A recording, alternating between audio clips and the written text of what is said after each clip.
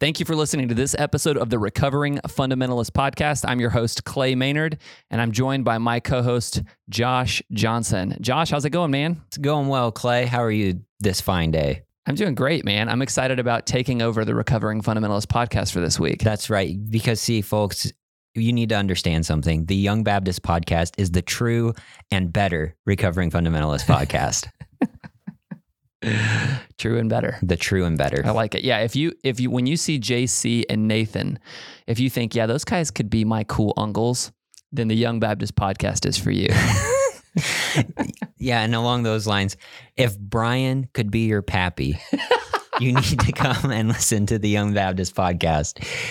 No offense, Brian. We love you, pappy. Thank you so much for letting us take over your show. Hey, I love that guy, Brian Edwards. He's been a huge encouragement to me. Clay, I feel like we need to tell everyone they need to go out and buy some Free Life soap. Absolutely, we do. Clay, how do they do it? Where do they go? How can they buy their Free Life soap? Josh, they go to recoveringfundamentalist.org. They click the Free Life soap tab, and they put in their promo code YBP, which gives them a 0% discount. No, seriously, you put in the code RFP and get I believe it's a 20% discount. Yeah, I think so. Yep. Because you know what? Us trendies, we might be crazy, but at least we don't smell bad. That's a good slogan, Josh. Buy your Free Life soap today. Yeah, that's a good slogan. Free Life soap. Smell like a trendy. Smell like a trendy. I love it. Well, Clay, what do you think? Should we go ahead and get into this today? Let's do this thing. Yep. Today we want to share our episode number 9 on individual soul liberty. This is part of our Baptist Distinctives series over on our podcast, and I think this will be a real help and encouragement to you guys today. Yeah. So this particular topic, we talk about a lot of cool stuff, but this particular topic is so applicable for the RFP fam. So I'm excited to share this with you guys. All right. Well, let's do this thing.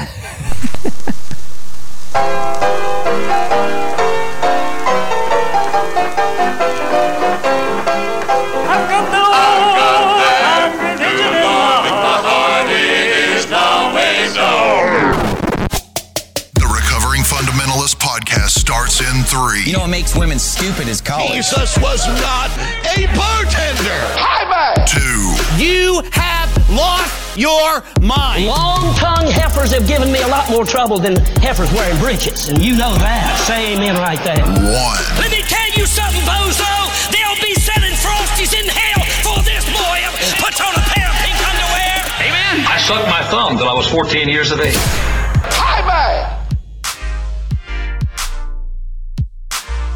So on this episode, we'll continue our series on the Baptist Distinctives. We're going to review really fast so we can kind of make sure we're all on the same page. First is biblical authority. Then you have autonomy of the local church. Next is the priesthood of all believers. And then last episode, we talked about 2 ordinances being baptism and the Lord's Supper. And today we're going to continue the acrostic with the letter I, which stands for individual soul liberty. Some have also called this soul competence. And a very, very simple definition of individual soul liberty is God is the Lord of the conscious, and every person is individually responsible to God. Every person is to be fully persuaded in his own mind and therefore responsible to give an account to God individually. Yeah, Josh, God is the Lord of the conscience, which means no man, no group, no institution is to lord over your conscience. It's your right under God as one made in his image to make decisions about faith for yourself without coercion, without manipulation, without force. You have the right to believe to believe anything or to believe not, even if it's right. You get to choose whether or not you believe it if it's not in the Bible. If there's not scripture for it, there might be something out there that's right. But you get to choose whether or not you're going to believe it. That's what freedom of conscience is. Well, and would you say that even if it's in the Bible, you have the freedom of conscience to reject that? Yes, you have the freedom to. Absolutely. Okay. Absolutely. The reason I'm saying that is because the belief in individual soul liberty is not an encouragement to not believe the Bible. Right. It's more an encouragement to exercise freedom where the Bible is silent. It's an encouragement that Christians, but yes, you're correct that even if you are rejecting faith altogether, the Baptist belief in individual soul liberty, and it's not Baptist exclusively, although we are some of the oldest, denomination. We're one of the oldest denominations to actually promote this. Some of the earliest proponents of it were Baptist. But what they believe is that you can believe whatever you choose. And so that's an important thing, that your faith relationship is between you and God. That's what freedom of conscience means. The ability to when you have the power to manipulate people to believe things that aren't in the Bible, just because you're sure they're true, because I'm convinced of it. I'm sure that this is the right way, even though it's not in the Bible. I don't have scripture for it, but I'm sure that it's right. The problem is when I'm wrong, because I don't have Bible behind me. I'm making people believe things that aren't true, and I'm fallible. I should never wield that kind of authority, and that's why we believe in soul freedom. The London Baptist Confession of 1689 in chapter number 21 in section 2 says this: God alone is the Lord of the conscience, and hath left it free from the doctrines and commandments of men which are in anything contrary to his word, or not contained in it. So that to believe such doctrines or obey such commands out of conscience is to betray true liberty of conscience, and the requiring of an implicit faith, an absolute and blind obedience, is to destroy liberty of conscience and reason also. Josh, I'm going to stop you right there. It says there that it's free from the doctrines and commandments of men which are in anything contrary to God's word or not contained in it. Right. So in other words, if it's absent from the pages of Scripture, you are free from the doctrines of men. This is a great quote from 1689. I like a lot of 1689. This is one of my favorite things I've ever read from it.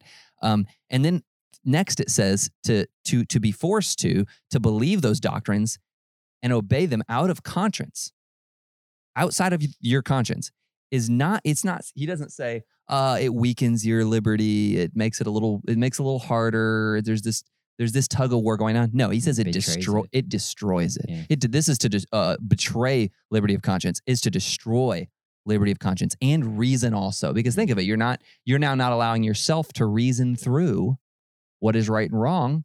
You're allowing yourself to be told. E.Y. Mullins, he said in two of his books, Baptist Beliefs and the Axioms of Religion, he said in Baptist Beliefs, God alone is the Lord of the conscience. To him, men must give account, and only to him.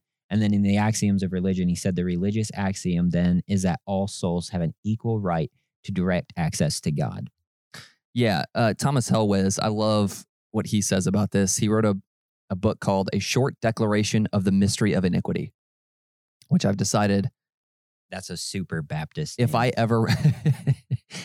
ever write a book, because Thomas Helwes might have been the first Baptist, right? He was one of the original people to say a lot of the things that apart Baptists from the apostles.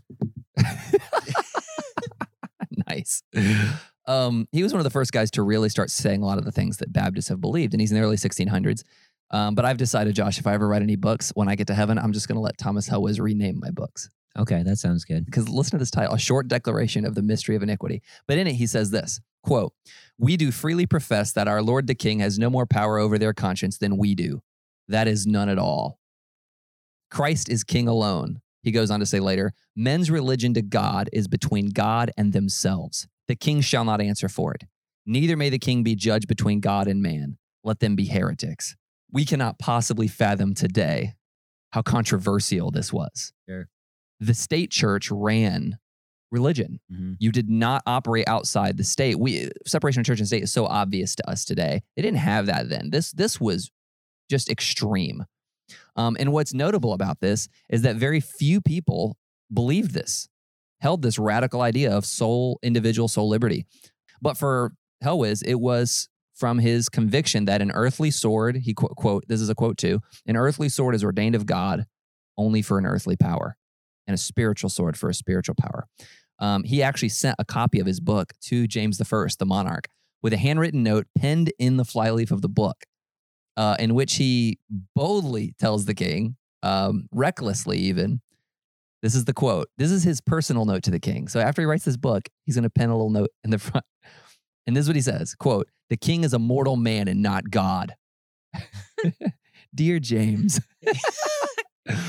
therefore hath no power over the immortal souls of his subjects to make laws and ordinances for them and to set spiritual lords over them. If the king have authority to make spiritual lords and laws, then he is an immortal God and not a mortal man.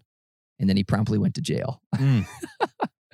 Those guys were accused of anarchy because they couldn't conceive of churches that were distinct and separate at that time from the state. So they were accused. They were saying, if these guys believe this, then how can you control people's behavior? How can you tell them what they have to do? And Americans, of all people, we should love this idea of individual soul liberty. I'm sure it's kind of honestly what has established freedom of religion in this country. Absolutely. This was the beginning of it. These ideas were the beginning of it. Now, we know these principles are found in Scripture, but for centuries, this wasn't the case.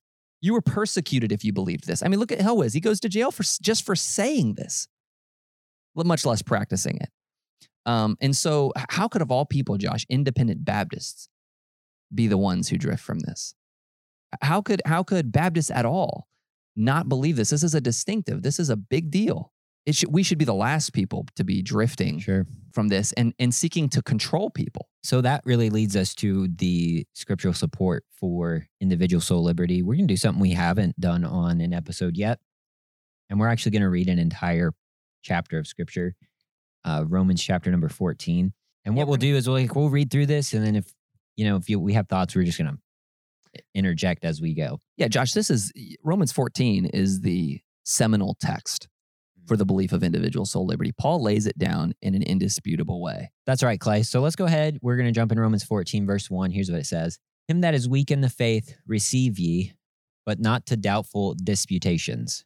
All right, so Josh, what is he saying already? He's saying we should receive people, but not to doubtful disputations, particularly somebody he says is weak. Now, we're going to talk about who is weak. He's going to get into that here in the chapter, but he's saying receive people, but don't receive people saying to yourself, oh, I'll fix them up. Just wait till I get them over here and I'll teach them all the things they should know. And I'll lay my opinions on them and I will show them. There's all kinds of things maybe the Bible doesn't say, but that they still need to know. I'm going to bring them in under my wing. I'm going to show them everything they should do. He's saying, don't do that. Don't receive people that way. Don't bring them into that word. Disputations means judging. Yeah. Doubtful judgments. Yeah. Doubtful, meaning we're not sure. There's a lot of opinions on this. It's not clear in God's word. It's doubtful. All right, let's continue reading. The Bible says, for one believeth that he may eat all things, another who is weak eateth herbs.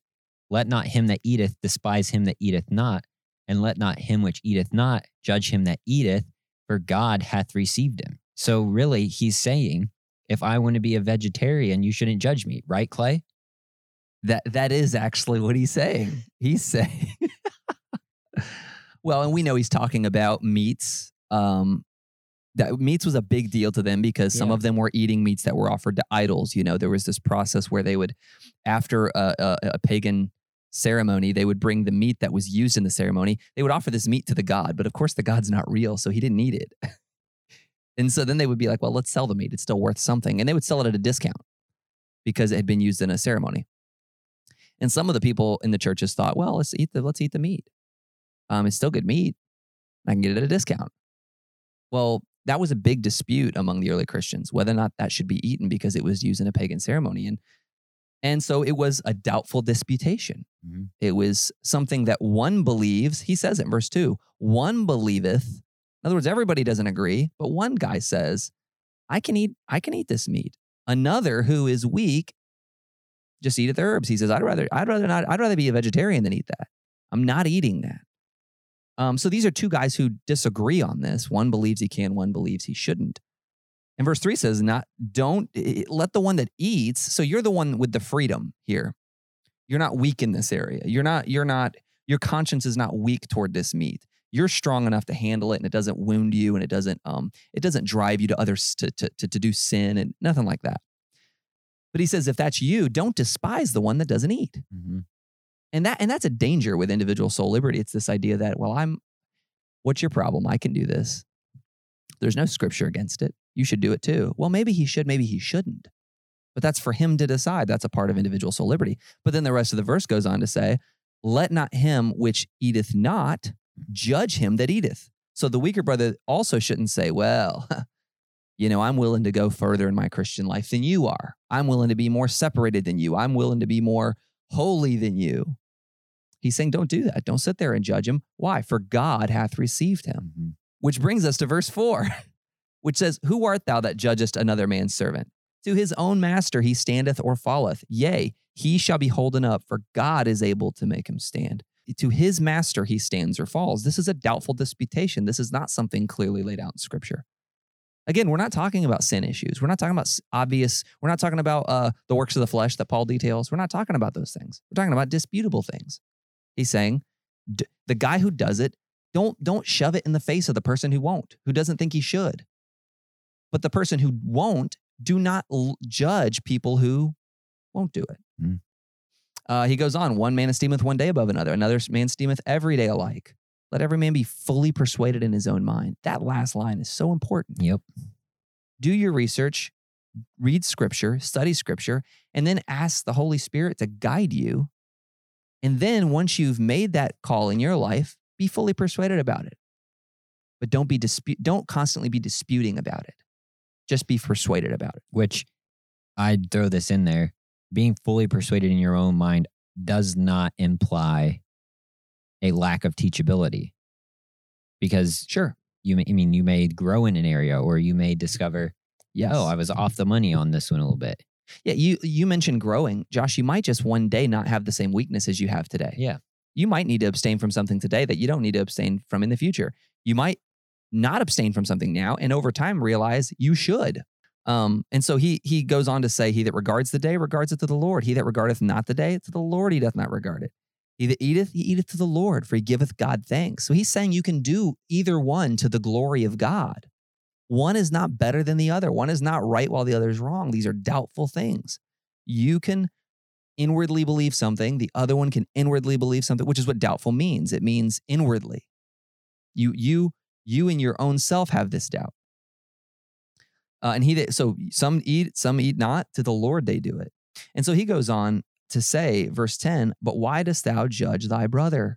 Or why dost thou set it not thy brother? For we shall all stand before the judgment seat of Christ. So he actually makes the point here, Josh, my understanding of that verse, verse 10, his resolution to those questions is, don't you realize we're going to stand before Christ? He almost insinuates that it's a lack of trust in God that leads us to do this. In other words, I don't trust Christ to judge you well enough. I need to step in here and tell you what you need to know. So verse 12 says, so then every one of us shall give account of himself to God. This is the text verse, if you will, of the passage. Every one of us shall give account of himself to God. Verse 13, let us not therefore judge one another anymore, but judge this rather, that no man put a stumbling block or an occasion to fall in his brother's way. Okay, so what is he pointing us to here? To charity. He's pointing us to esteem others better than ourselves and say, what does my brother need from me? Is there something I can do to support, to uphold, to edify my brother in Christ or my sister in Christ? Verse 16, he says that if thy brother be grieved with thy meat, now walkest thou not charitably. Destroy not him with thy meat for whom Christ died. Let not then your good be evil spoken of. Okay, so you're okay with eating the meat. You're okay with doing things he's not. Don't let that be evil spoken of. You're enjoying your freedom in Christ, but don't let your good be evil spoken of by rubbing that in somebody's face. And he says, verse 17, for this kingdom of God is not meat and drink. Boy, we could meditate on that just for a while, just that line right there. The kingdom of God is not meat and drink, but righteousness and peace and joy in the Holy Ghost. Verse 20, for meat destroys not the work of God. All things indeed are pure, but it is evil for that man who eateth with offense. I think you got to go back to 19, though, because I think that's an important verse. Let us therefore follow after the things which make for peace and things wherewith one may edify another. Yeah. Truthfully, at the end of the day, we also, like you said, charity is a super important part of all of this. And we need to follow after the things that make for peace to where we can edify one another. And then as you were going into there, verse 20, meat destroy not the work of God. All things indeed are pure, but it is evil for that man who eateth with offense. Yeah, but so what does eating with offense mean, Josh? It means to eat in such a way that does not edify your brother. Yeah. Verse 22, hast thou faith, have it thyself before God. That's a great line. And then he says, happy is he that condemneth not himself in that thing which he alloweth. In other words, you can be happy by being able to engage in things that are allowable in your freedom in Christ. You can be happy. He's saying, happy is he. You don't condemn yourself in the thing that you allow. Mm-hmm. You can enjoy those things. But then it goes on to say, he that doubteth is damned if he eat, because he eateth not of faith, for whatsoever is not of faith is sin. So he wraps up this chapter beautifully by saying, what you do, ye need to do in faith. So some people will undoubtedly, Josh, encounter things, areas of liberty where they say, should I watch this? Should I go to this place? Should I be in this environment? And the answer to that is sometimes you can go, or you might not be, or you maybe shouldn't go. In many cases, you probably would be okay. And what it boils down to is this belief that the thing there is the sin. Truthfully, that is not the case. It is the kingdom of God's not meat and drink. Jesus repeats this when he says to his disciples, it's not what goes into a man that defiles him. It's what comes out of a man. So it's not the thing in front of you that is necessarily sinful. It's what it brings out of you. You're the sinner, not the inanimate object. And so oftentimes we approach things with, is this item sinful? What do you do with it? What effect does it have on you? Well, and it would seem that the indication is if it goes against your conscience, It's sin. don't do it, because Right. it's not faith. It's not a faith. Because the Holy Spirit will use your conscience to keep you away from things that would be dangerous for you. It doesn't mean it's dangerous for everyone. Right. It doesn't mean it's necessarily a sin in and of itself. It just means you shouldn't do it. That's the role of the Holy Spirit. And we've gotten really away from the ministry of the Holy Spirit often in our teaching, Josh. We've stopped telling people to trust the Holy Spirit. We've kind of decided that since we have this beautiful church and all of these Bible teachers, you can just come to us. You can borrow my conscience. And that's not what the Bible teaches. It teaches that every believer needs to be fully persuaded. Mm-hmm. You can't do that if you don't have a healthy relationship with the Holy Spirit, so that the Holy Spirit can constantly work on your conscience. And you might be convinced that certain things are wrong to do that other people don't agree with you on. Maybe it's just wrong for you. Maybe it's not wrong for them. Right. You know, and maybe it is wrong, and you just have a messed up conscience. All the more reason to be trusting the Holy Spirit. All the more reason to be reading God's word. But still, nobody else can do that for you. You need to constantly be reading the word and in prayer and sensitive to the Holy Spirit, because that's what heals your conscience over time. And so do what you do with faith. You know, should I watch this? Ask God what you should watch. I trust the Holy Spirit. I think most of our listeners, they're listening to this and they're saying, yeah, I think I should trust the Holy Spirit. You should. If it's Lord of the Rings, I'll go ahead and answer it for you. You should just watch it. I guess so, yeah.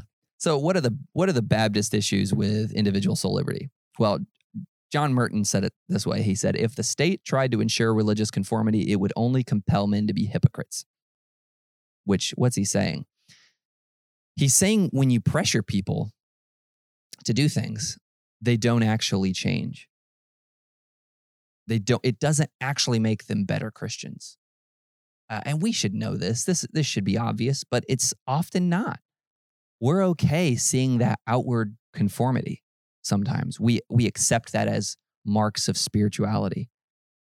But people don't change in a pressure cooker like that. Well, and most people, Josh, because they're not confrontational, if they go into a church that's like that or sit under a pastor that's like that, they will try to conform. They just kind of want to be accepted. They just kind of want to be one of the people. And so they will. But it's not genuine. So where's the virtue in doing those things if they're not doing it from their heart? They're not doing it. It's not a, Jesus, I love you too. I want to do this because I believe it pleases you. No, it's, oh, this is what these people are telling me I should do. What will they think if I don't? It's all the wrong motivations. Yeah, It's no not, one wants to be an outsider. right. So there's that pressure to conform. But conformity is not unity. Mm-mm. But people believe that it is. And then when that person leaves that environment and they don't want to do it anymore, everybody says, oh, they fell away. No, they're just being true to who they are. And one of the dangers is as churches try to do this and they get some conformity, they start to look at people who won't do it as rebels. Mm-hmm. So people who are free thinkers become the outcasts in the church. Oh, they're not spiritual enough. Well, it could be that they're as spiritual or more than some of the conformity people, but they're being genuine about where they're at. And a lot of the people who are conforming are doing it just to be seen to be doing those things. And it's not actual spiritual development at all. At its worst, Josh, that pressure to conform actually creates a complete facade where most of the people in the room are only doing it because is what everybody accepts, is what everybody says should be done. And it can actually create this easy double life. We just all accept that we're somewhere here, we're one person here and we're a different person at home. We're a different person at work. Well, that's terrible because in the darkness, sin grows. We've now accepted that there's this whole life that I have to keep hidden, that I don't expose to anybody at church. Well, that's a bad idea. That will mess up discipleship. That will cause all kinds of problems. And in the darkness, in the weeds, you walk into a church and where all the sin is packed away in the corners. But we've got the beautiful veneer for everybody to see. And then what happens in addition to that? I'm rabbit trailing a little here, but then what happens when a sinner walks into that who doesn't have it all together, and they've not picked up on the fact that everybody is just putting it on? They think, I don't belong here. I don't belong here because I'm kind of messed up. Look at how beautiful these people are dressed. Look at how well everybody behaves. We're better off just being who we are. And why would we want anything different? Why would we want people to hinder their discipleship by being fake? Wouldn't I rather, Josh, somebody come into church and just be honest about the problems? Even if it's actual sin, wouldn't I rather they be honest with their brothers and sisters in Christ? Isn't that a better thing so that we can actually disciple them? We can actually show them a better way, show them scripture. And so this is a deep issue. We're not going to cover it in one episode, but what an important concept that we really need to drill down into. But Josh, one of the biggest problems is Baptists don't teach individual soul liberty. You hear people say, we're independent Baptist. I'm afraid there are too many preachers who, when they say we're independent Baptist, what they mean is I'm an independent Baptist, but not my people. They do what they're told. They don't allow their congregation to be an independent Baptist. And sometimes congregations as groups develop that culture where they're independent Baptist, but nobody in the congregation is allowed to actually be independent. You have to fit in with the culture. I had a Baptist pastor, Josh, tell me this week. He's a new pastor. He's a pastor of a Baptist church, and he told me that he did a series on the distinctives, and he had never even heard individual soul liberty taught. He couldn't have defined it for you. And he's pastoring a Baptist church. That's unacceptable for us not to know this stuff. Which sort of we're already in this, but you're seeing here the primary source of this control today is not kings. It was when all the old school writings were written. It was kings and state churches. Today, that control is not being promoted by kings or popes. It's pastors. Pastors in a lot of churches have taken the role of the Holy Spirit to people's conscience.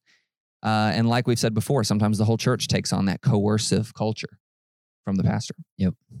I think when it comes to spiritual leaders, those in leadership, we have to remember that our goal is to guide people into a deeper, more committed relationship with God, into sanctification, not to dictate their sanctification, not to try and make it look like this is the timeline you're supposed to be on. No, we're just guiding you. A shepherd takes sheep to pasture. He does not force a sheep to eat. And I think we have to be careful that we're not like grabbing sheep by the neck and like forcing their face down in the pasture and being like, I know how good this is right here, so you need to take it. Because ultimately, our good shepherd doesn't do that to us. And I think what the Apostle Paul says in 2 Corinthians is great. He said, 2 Corinthians 1:24, not for that we have dominion over your faith, but are helpers of your joy, for by faith ye stand. How beautiful to read the Apostle Paul. That's amazing. The guy responsible for half the New Testament, to look at the Corinthian believers that frankly, if any church in the New Testament should have had someone telling them what to do, it should have been the church at Corinth. But he says to them, we don't have dominion over your faith. Instead, we are helpers of your joy. Yeah, Paul literally could have been like, listen, you brats. Yeah, you guys are such a mess. Just do what I'm you're telling you. so full of sin and wickedness. I am the apostle. Yeah. Get it together. I'm going to tell you what to do, and you're going to do it. No, he said they did what they did, not to have dominion over the face, but to be helpers of their joy. That should freeze us in our tracks, because it should cause us to look at why we minister to people and ask the question, am I trying to make mini me's, or am I trying to push people closer in their walk with Jesus and help their joy? And where does joy come from? It comes from their relationship with Christ. Yep. Josh, how about we put some of that into some job descriptions, into ministry position job descriptions? Helper, be a helper of people's joy. Helper of Christ's body's joy. Helper of our believers, our congregation's joy. Wow. And then Peter, he was talking about elders in 1 Peter 5, and he says, neither as being lords over God's heritage, but being ensamples to the flock. That by itself, being ensamples to the flock. Now, there's a potential caveat there, because sometimes I think we look at this being an ensample, be an example to the flock, right? And we think to ourselves, well, then the way that I'm doing it, the Christian life, is how they need to do it. Mm-hmm. And what we may unintentionally do is, in our quest to be an example to the flock, we begin to lord that example over God's heritage. I don't know, man. There's no instance in the scripture that I can see that gives a pastor the level of authority over the flock that leads him to telling people what they can and can't do, where they can and cannot go, what they can and cannot watch, etc. Josh, that's a good question. Why do spiritual leaders get the idea that they can do that? I think it's a misreading of Scripture. You've probably heard people, as opposed to going to 1 Peter 5 as you have just now, or 1 Corinthians, the way Paul talks about himself, or 1 Timothy 3 even, where it talks about the demeanor and the ministry of an elder or a deacon as it pertains to their relationship to the church. They often go to like Moses or Elijah or one of those people who had very unique ministries that is not a one-to-one comparison to a New Testament church pastor. It's just not. And you'll even hear them refer to David's words about King Saul when they say, touch not God's anointed. In other words, this is how I can tell you whatever I want, and you're going to do it. And you can't say ever, you're wrong. You can't ever say, I disagree. And if you do, you're touching God's anointed, and you are harming the man of God. You're harming the church by attacking the man of God. This whole construction of this man of God, I don't have a problem with the term man of God. Paul was a man of God.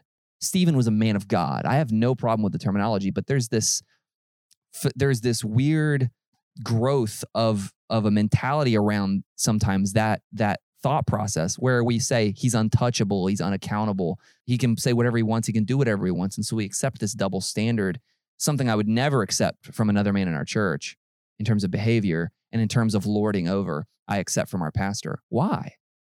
Why would you? And why is he allowed to lord over people in a way nobody else would ever be able to? I mean, I've seen men do things for a pastor they would never do.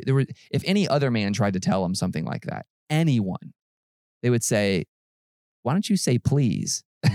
You know what I mean? Yeah. They wouldn't let the president of the United States talk to him that way. And so there's this weird cloak that goes around people who believe this. It's a misreading of Scripture. It just is. You don't see that kind of demeanor described. You don't see Saul's demeanor described as New Testament pastors are instructed in the New Testament. And I think it's dangerous to take some verse that says, where David said, I'm not going to touch the king that God has put over Israel, and try to apply that to a Baptist pastor. Or hell opens up and swallows Korah's rebellion in Exodus, and we're going to say, oh, my church is just like Exodus. I'm Moses. Oh, that's real dangerous. Yeah, that's real dangerous.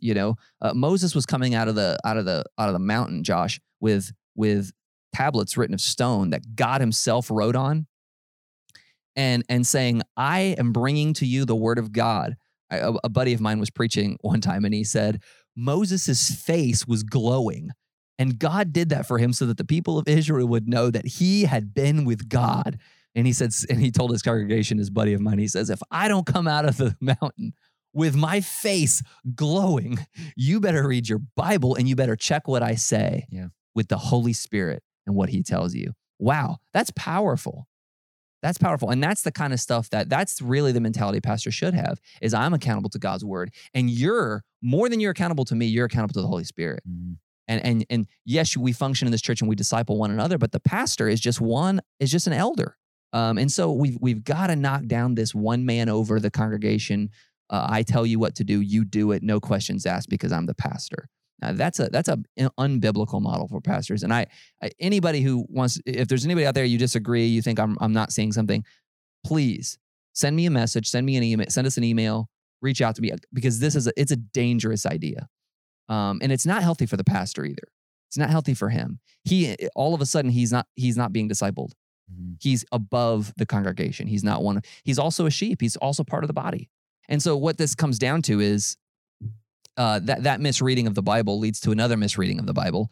And we'll talk about that too for just a moment. The Bible motivates behavior by love. You can look all over the Bible, Old Testament, New Testament. It motivates behavior by love. Jesus actually says the whole law is two things. It boils down to two things. Love God with all your heart, soul, and mind. Love your neighbor as yourself. When you don't motivate your congregation by, do you love Jesus? I mean, look at how many times he says this, Josh. He says, Peter, do you love me? That's how he puts Peter back in the ministry. And so Jesus motivates always with love for God. And so do the apostles. When you depart from that and you are motivating behavior by something other than, do you love God? Do you love Jesus? Don't you want to follow Christ? When you're motivating any other way, you're likely going to violate individual soul liberty, because you'll have to use a human tactic, a human mechanism, and there's a bunch of them. There is, if we could just talk about those for a few minutes, Josh. Some of you have seen this in churches. And these are not, I'm not belittling these people. They're sinners. They make mistakes, right? Churches can engage in this stuff, not meaning to sometimes, but they do. And you just got to be careful that there's not a culture of this. And when it does happen, it gets called out and it says, hey, let's not do that. Let's not motivate that way. And one of them is shame. And maybe you've seen this, Josh. I've seen shame as a major motivator. Mm. You don't fit in with the church. Maybe even sly comments, insinuations will be made about people who don't do this. I won't say outright it's sin, but, it just says something about your heart if you aren't willing to do what these other people are doing. Or, it says something about your heart if you're not doing if you're not following these precepts in this particular area of your life the way we are. You don't have if I could just point it out, you don't have the right standards like we do. Mm-hmm. And so shame is used. And by the way, here's another myth we can knock down. This myth of what a biblical standard is. Maybe this should be a future episode. Maybe I should leave this alone for now. There's so many cans of worms in this episode, Josh. But this idea of standards, there's biblical commands, and then there are things that are not biblical commands. And those are the only two categories. And if it's not a biblical command, then if you believe in it, that's your freedom of conscience at work, and that is your personal standard as you follow the Holy Spirit. But to impose something on another person that's a standard of yours that's not a command of Scripture is violating and destroying their soul liberty. So shame, that's a big one. Public humiliation, there's some overlap there. Ostracizing. You'll even see people start to pull away in friendship from somebody who acts a little differently or believes a little differently, or who's exercising soul liberty. There's no scriptural command to withdraw from somebody unless they're in open sin, unless they're a testimony problem and they won't repent. There's no biblical instruction to withdraw. It's wrong. And it's violating soul liberty. There's even threats of isolation if you don't conform. Hey, you don't realize how you're shaming the church. You don't realize how you're going to lose friends. I've even seen people get told, I've known of situations where people got told, how are you going to find a godly spouse acting like this? That's a manipulation tactic. Mm-hmm. You're going to lose everything. Your family will be ashamed of you. If you stand against it, you'll get called out, you'll get isolated, you'll get ostracized. And because nobody else stands up against it, you'll think, man, maybe I'm wrong. Maybe I'm the problem. Maybe I'm just a rebel. because everybody else is following. He must be right. I'm the only one who has a problem with this. But it's often not the case, by the way. Because very few people want to be the one to get put on blast. They don't want to be the oddball. So they just stay silent and they go along with it because it confuses them. They're not really sure what to do. But in doing so, everyone in the church becomes complicit in that culture of coercion, that shame, that they're the audience, to the spectacle. And so without accountability, this becomes a huge problem. We've got to check each other as believers in Christ. I don't want to see anybody in my church motivating by shame and ostracizing and humiliation and all that stuff. I don't want to see that, and I don't want to do that.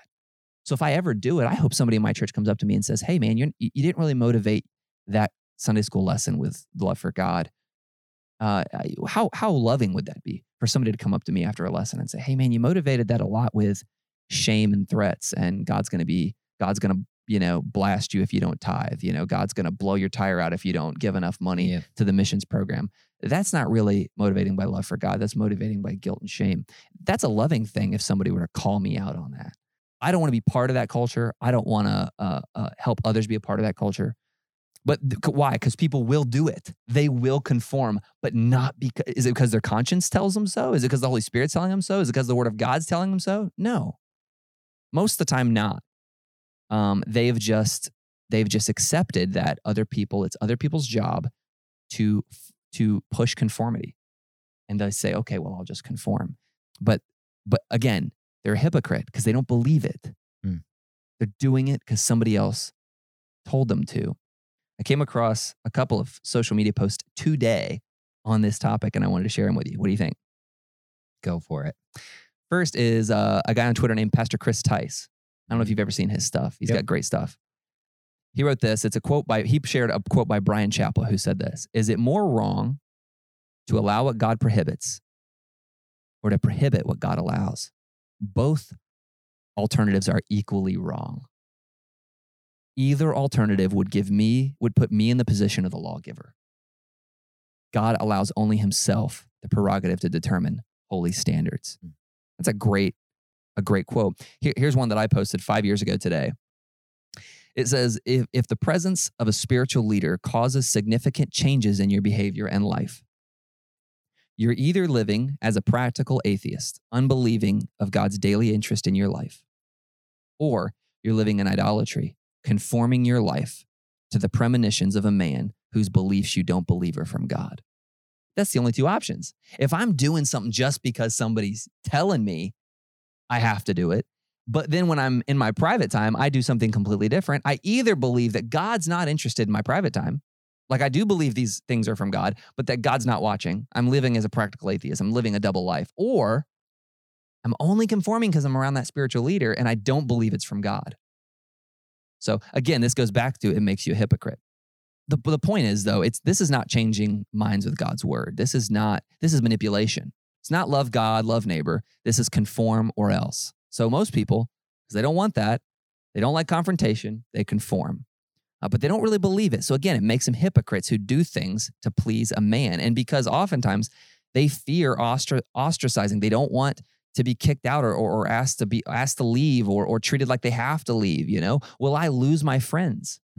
People feel this. I've felt this in the past. Will I lose my friends if I exercise certain freedoms or if I do things differently? And that pressure and that manipulation, the pastor will in those environments, you'll think that's the Holy Spirit keeping you on the right path. You'll learn to believe that, but it's not. It's often not.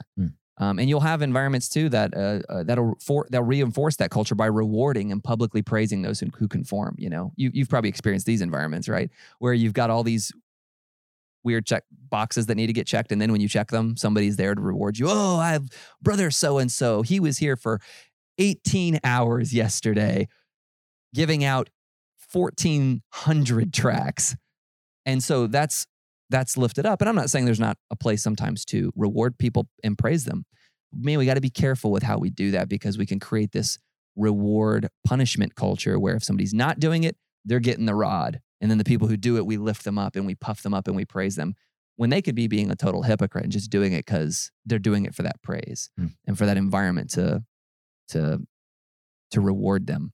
I think I'm just kind of sitting here listening and just jogging my memory. I think I can say pretty confidently, I only ever got close to a situation like what you're discussing here once in my whole life. Now, whether it really was or not, or was it something that I perceived, I don't know. But I guess I'm listening and I'm thinking this is hard to fathom. And I'm honestly trying to ponder this. I just don't remember an environment like that.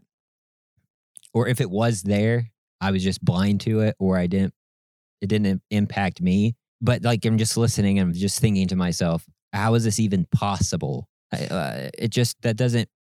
Well, I'm going to take a second and just go there for a second. It doesn't add up. If we can. Well, it doesn't fit with our beliefs, Josh. It doesn't fit with Baptist belief. But when you're not teaching individual soul liberty, there's that marriage between orthodoxy and orthopraxy. In other words, there's a marriage between what you're believing and teaching and what you're doing. And so when you're not teaching individual soul liberty and then you're employing a man of God, everybody just does what they're told, and then you have that sort of comparison culture that creeps in. And I'll readily agree that I've experienced, I think, more on the extreme end of some of these things. I completely acknowledge that. What I'm describing in this episode so far is sometimes what is sort of oftentimes the worst case scenario, where sin's hiding in the shadows because people are hypocrites and hiding things. And there's that visualized culture where we're always, when we walk in, we're always sizing people up and all that kind of stuff. That's real. That's out there. But I think, Josh, it's also true that churches exist on a spectrum. So some churches are very healthy in this regard. Some churches are very, very unhealthy in this regard. But most churches are on that spectrum somewhere. And that has I believe that this mentality has the ability to creep into any church, where at some level there are probably those who tend to feel this way. They're just the more extroverted type, and they're just like, hey, this person needs to grow spiritually, and I'm just going to show them how to do it. And they need to do what I'm telling them. There's always those types of people in church, but they're balanced usually by the other people, the more gracious types, the type that remind them, hey, you got to give people time and all that stuff. That's important. But churches can veer on this. And I think it comes from a good desire, but it can end in a very bad place. And of course, we often talk about the extremes when we're teaching doctrine, but it's important to say that I think people, where this starts at is with desiring to see people live holy, right? Mm-hmm. Yeah, I think it starts in that good place. The problem is external activities can't be the standard of holiness. You can't. And you certainly don't get to decide what's holy when it's not clear in Scripture and then impose that on people. We preach the word. 1 Timothy 4, preach the word. Not preach your opinions, not preach your ideas, not preach the word plus tell everybody what you do because it works better than what they do. No, preach the word. And then you trust the Spirit of God to apply the word. You can give examples of applying it, but you got to be real careful with that and not treat that like... You can't treat it like you're the Spirit of God, like that third part of the Trinity that we act like doesn't exist sometimes when we're discipling people. We got to trust God to lead His children. You mentioned it before. You're like the past ministry leaders are like sheepdogs, right? We're the under shepherd. We're not the shepherd. We're under the shepherd. We're sort of a guide, but we don't hold the rod and the staff. We don't guard the gate. I mean, we help the shepherd guard the gate. We might help the shepherd guide the sheep, but we're not the one. We preach and teach the word, and we model discipleship as an example to the flock. 1 Peter 5, you mentioned it. We don't lord over God's heritage. Have you ever heard? I've just thought of churches who say. You ever heard churches say, and maybe they don't mean anything bad by this. I'm not impugning anybody's intentions, but let's just take our church for example, Fellowship Baptist Church of Panama City, Florida. Have you ever heard of churches getting such a system to the way they do things? You'll hear people say, yeah, but that's not the fellowship way. Yeah. We do things the fellowship way here. You got to be careful with that mentality. My goal is not to make people more like fellowship. My goal is to make people more like Jesus. And that's something I really love and appreciate about our pastor is he has made it so clear so many times. If you come here to this church, we'd be so glad to have you. But at the same time, we want you to get closer to Jesus because you were here, not closer to fellowship's way. And, I think, to be fair with what you said earlier, I think a lot of pastors that find themselves in this ultimate authority kind of game, I think they do start off in a good place. You know, they want people to get closer to Jesus and grow in sanctification. There may even be some like frustration there. Mm-hmm. You know, that why aren't these people coming along faster? Or why isn't their sanctification? Why isn't it moving along faster? But it's like we've been talking about. You cannot force someone into a deeper commitment to Christ. You cannot manipulate someone's decision to make them a better follower of Jesus. And if you think you can, like you've been saying, and as you quoted earlier, you're making people hypocrites and not disciples because they're acting out of obligation. Yeah, Josh, you start to think, okay, well, how can I get this person sanctified? And that has driven a lot of these cultures that get unhealthy. How can we get people sanctified quicker? How can we automate this? And I think a lot of preachers today grew up in cultures that taught them this is how you sanctify people. They gave them a rubric. They gave them a recipe. Here, this is how you do it. First they do this, then they do this. We start with the haircut, then we go to the clothes, then we go to this, then we go to the music. And so there's this rubric. We'll make our little spiritual people. And look, all my church is spiritual. They're just doing what you told them. They don't have it. They're not listening to the Holy Spirit. You've not fostered that relationship with Jesus more. I think some people are so convinced that this is the way, to quote The Mandalorian. This is the way. You have to do it this way. But that way's not in the Bible. It's okay, and it might even be okay if you like that way. But to bring people into a relationship with Christ, and then immediately, once they're saved, say, all right, here's the system. And it's not about getting closer to Christ. It's not about knowing Christ more. And Josh, I'll be honest with you, my understanding on sanctification and on individual soul liberty has created more growth in me in the last 5 to 10 years of my life, far more than I ever experienced before. It was the loosening of those expectations in my life that actually enabled true organic growth in my life. And yeah, so what you're saying is absolutely true, that somebody along the line decided, hey, I've got this system, this will work. Like you were saying before, you don't see that growth fast enough and you think, man, how can I get these people to do it? I tell you what, there's some stuff that I do that really helps me in my spiritual life. And I know it doesn't say it in the Bible, but this is what people need to do because it works. So it's pragmatism. But it circumvents the ministry of the Holy Spirit entirely. Now you don't need him. Yeah, that statement should have ended at, I know it's not in the Bible. Well, I'll just shut up then. If you have things that like have helped you in your spiritual growth, feel free to share those with others. Sure. I mean, that's what books are essentially. Yeah, feel free to share those ideas. But leave it at that. Yeah, don't lord those over people. You got to do it this way. Yeah, absolutely. There is only one Lord, and he is Jesus. And any church or individual that seeks to add to the hierarchy of the Christian life is wrong. And each believer is individually responsible and accountable to God directly. Whew. Wow, Josh. Some heavy stuff. You just kind of go through all this and you look at the Baptist distinctives, you read the acrostic, and you're like, oh, yeah. Man, you start digging into this stuff, and there's some intentionality, there's some weight that's there behind all of that. Some real problems that have occurred in the past. Oh, yeah. And I think most of our listeners, Josh, have at some level, maybe not drastic, but some may be drastic, have experienced this. Even if it's informal, like you have the formal structures that sometimes have dominion over people's faith. But I think there's a lot of people who they've just experienced that sort of informal pressure. They know what it's like to go to a church and feel like they have to put on a show. That's a problem. And you can say that that's their fault. They should know better. No, we have grace on people. You don't get to tell people that. They know how they feel when they go into a church. Mm-hmm. And it is the church's job to create a better culture than that. We have to. We're reaching sinners. Jesus didn't create that culture. What was the standards? Let me ask you this, Josh. What was the standards to be in Jesus' presence? Man, should that shape our church? That's good. Josh, love Jesus and do what you do because you love Jesus. Amen. Absolutely. That should be the motivating factor for everything that we do. Amen. Well, Clay, what do you think, man? Jesus is king. Jesus is king. Kanye would agree. There it is. There it is. Thanks for listening to the Recovering Fundamentalist podcast. Be sure to stop by our social media, Facebook, Instagram, and Twitter. Give us a follow. Also, go to our website, recoveringfundamentalist.org. That's recoveringfundamentalist.org. There you can find Recovering Fundamentalist swag. You can get your t-shirts and hats. You can join our ex-Fundy community, see where we're going to be having some meetups. It's the recoveringfundamentalist.org. Be sure to join us next time for the Recovering Fundamentalist podcast.